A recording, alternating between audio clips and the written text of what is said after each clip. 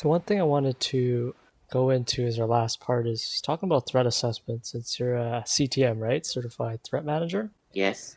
So one thing I'm actually curious about is, you mentioned about anonymous versus, when people sign their name for threat communications.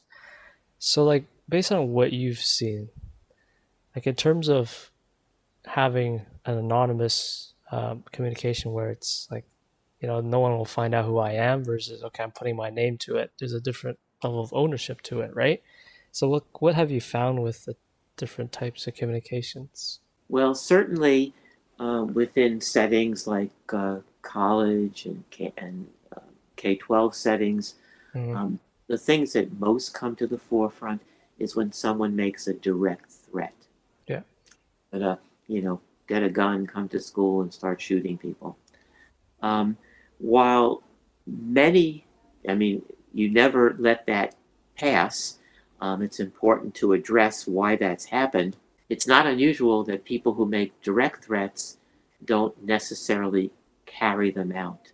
Yeah. Um, they're saying I need help, but sometimes, and this happens often or when it happens, it can happen in workplace settings, it could happen in other settings, where just or in stalking cases where someone just gets a note and there's no name on it, we don't know where it comes from, and part of what we try to do, but it's a much more complicated process and a more clinical process, is try to see what can we learn about that individual based upon their writings. Still, it very often comes down to good investigative work, which is a side of law enforcement to investigate many factors, but we also can look at psychological factors, personality factors that may come out through one's writings.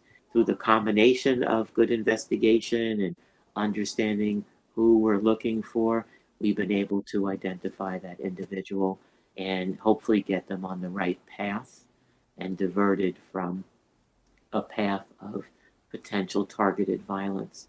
People have written about the different motivations for making threats. Mm, Some people make threats to intimidate other people, to scare them, to make them feel unsafe. Um, some people make threats for some outcome, so they want to get something out of that threat. Um, there have been looking at folks who make in stalking cases where the writing is threatening, but their real purpose is to try to get closer to someone, to try to associate when that person has no interest in associating. We've had some cases where it's basically around fantasy, sexualized behavior that people are doing that. In their mind, they have an affiliation with a person that they've never met or don't have any affiliation with. And that what their anonymous writings are more for self gratification, but mm. obviously in sending those out, it creates, panic and terror and anxiety in the individual who receives those things, and they feel very threatened. As a certified threat manager, one of your unique parts is knowing the neuropsychology aspect of um, of managing threats. So I wonder how you found that management different from how the CTMs in the field usually deal with threats. Mm. Okay, I've been talking a little bit about, I've done national presentations on using some neuropsychological measures as part of threat assessment, which I think is not a very widely used model. But for example, if we're trying to understand uh, an individual, if they don't have, if they don't have empathy that you can evaluate, that's very important to understand. If they don't have social skills, that's important to understand. If you're only reading overt behavior, you may be missing underlying factors that may be playing into that individual's motivation to make a threat. And, in threat assessment, we're always distinguishing between making a threat and posing a threat. And just because you make a threat doesn't mean you're posing a threat. And understanding some of the internal variables I have found to be very helpful, especially when we're talking about the management side of things. What do we do and how do we help remediate that? And I've had a number of clinical cases where doing some neuropsychological testing has greatly helped understand why the person may have done what they've done, make the threat that they've made, but how we can move them towards a less threatening situation and help them do better and deal with their frustrations or their grievances that they may have, um, but within the context of understanding some of those neuropsychological variables. So on the topic of making a threat versus posing a threat, right? So you talk about direct threats where they explicitly state the threat, but then there's cases where they might put a photo. It's not even of the person, right? It could be more of a veiled threat, right? Like song lyrics or a comic of another character, stabbing a character, even though it's not direct. So how do you do interpretations in terms of that? Because sometimes, you'll have a song lyric that is not direct. I mean, there's violence in the song lyric, and they're sharing it just because they like the song, versus they're sharing it because they're trying to hint at something. Like, how do you distinguish that part of it? Some of the individuals I worry the most about Mm-hmm. are ones who never made a direct threat. And what you're seeing is it could be in their writings, and in some of the presentations that I do, I give examples of poetry that has death or dying threats in it. One thing we know is that there's a significant number of individuals who actually have gone on to commit, for example, school shootings, who are also suicidal. And so, actually, at one of the national meetings, a person there kind of had a very good uh, indication in saying that if a person has gone so far as to be willing to engage in suicide, it isn't a big step to also engage in homicide. And so, understanding individuals who are depressed is important to identify early and provide intervention. But in school settings, for example, it more may be the art teacher or the creative writing teacher who picks up thematic material. And Mm-hmm. we may have in school the next budding Stephen King, but not everybody is going to be Stephen King. And so some of the writings may be very telling, or posts online may be very telling.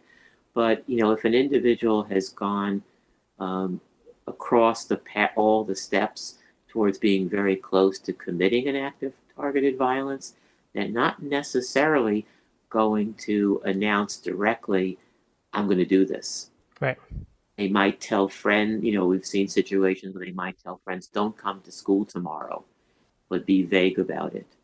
Um, but it's those much more subtle variables, art, writing, photographs, um, maybe being very highly focused. We were talking about people being highly focused, but on highly violent movies like, Natural Born Killers or things like that, and watch movies over and over again. Um, those are the kind of variables that we want to identify and understand, and then help determine if this person poses a significant threat or not. But irrespective, what can we do to divert that pathway if we can?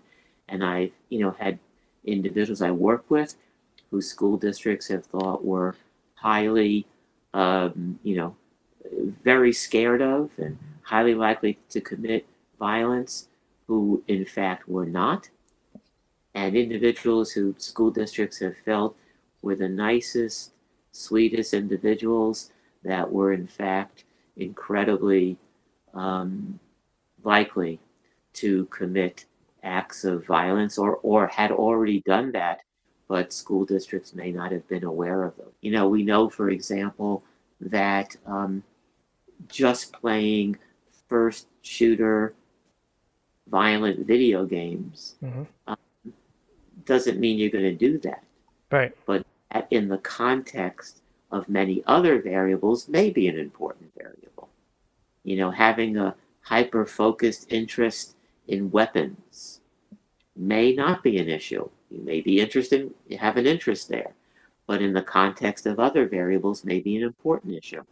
So themes in writing, content, sometimes words, sometimes themes, themes in artwork, along with many other variables, are all variables that we look at. We look at historical variables, we look at context variables, we look at personal variables, and they're all very important in understanding. And also, when we do this, we have what we call protective factors. And so there are good things. Does the person have some good social context, people who they like, good friends, positive friends, or a teacher that they like, and so on. Sometimes having a good, positive religious affiliation may, mediate against violence. Having positive interests may as well. So all of these factors are important in understanding the individual. So I wonder if we could use that coffee cup analogy here as well. Like, to talk about threat assessment, they might be playing FPS, first person shooters, right? But it's not like the cup is maybe just a little, like they play the game and there's no other interest in weapons. So like the cup hasn't overflowed. Is that accurate to look at Well, it that way? well, it's an interesting analogy, and I think we life, of course. Yeah. Uh-huh. I'll give you an example. One of the Okay. things that we sometimes see is what we call folks who are injustice collectors. Mm-hmm. And that is, they don't have one grievance, they have a lot of grievances, and they keep collecting more grievances. And once your perceptions get focused in that way, you start looking for grievances. So you can say your coffee cup of grievances overflow. You could also say that these many factors that we look at in terms of, writings and thinking about committing violence, but then planning violence and practicing violence. We know in some of the school shootings that have happened, individuals have gone out to shooting ranges and practiced their shooting skills, or built explosive devices and blown them up in the forest somewhere. So you can say your coffee cup fills up with different predictive variables.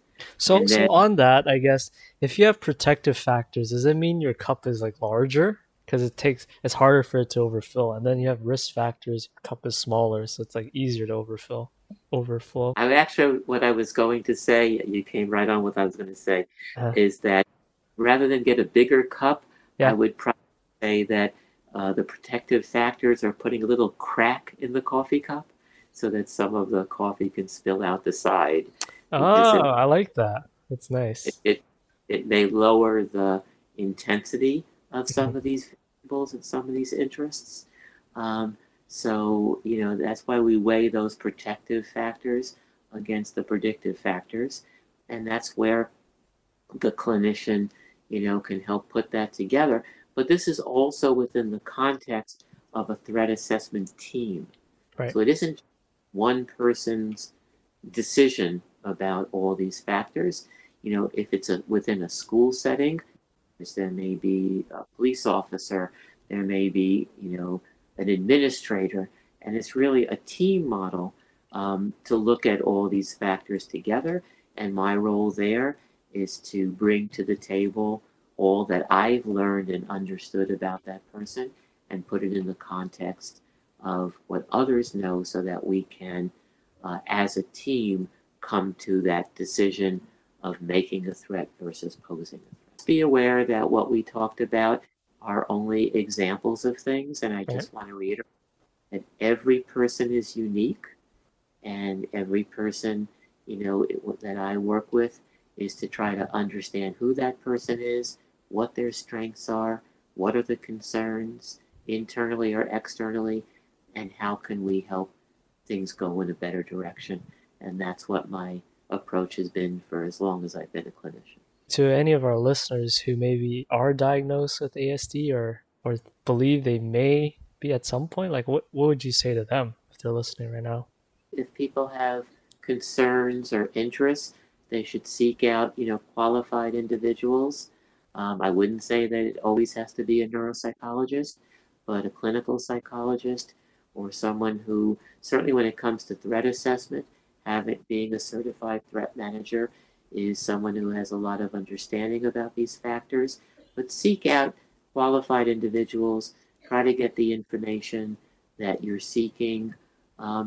And be sure that it makes sense to you. And if it doesn't, ask that individual to explain it differently or in a better way so you can be a good consumer of typically a lot of complex data. What about, I guess, youth who are maybe intimidated to ask for help or to kind of bring it up? Like, what would you say to those that are younger?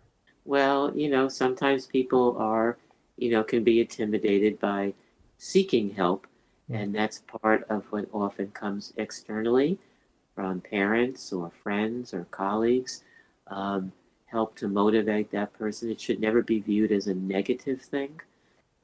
Certainly when it comes to understanding, autism or any mental health issue, and everything, of course, is confidential. So, you're going to maybe learn some things about yourself, and it may be helpful. And, sometimes people are not ready at this moment in time to get that information, but they may be more ready at a later date. Okay, well, Rudy, thank you so much for being part of the 8th episode of 4 Degrees of Madness. Well, I'm happy to do it. Thank you very much for having me.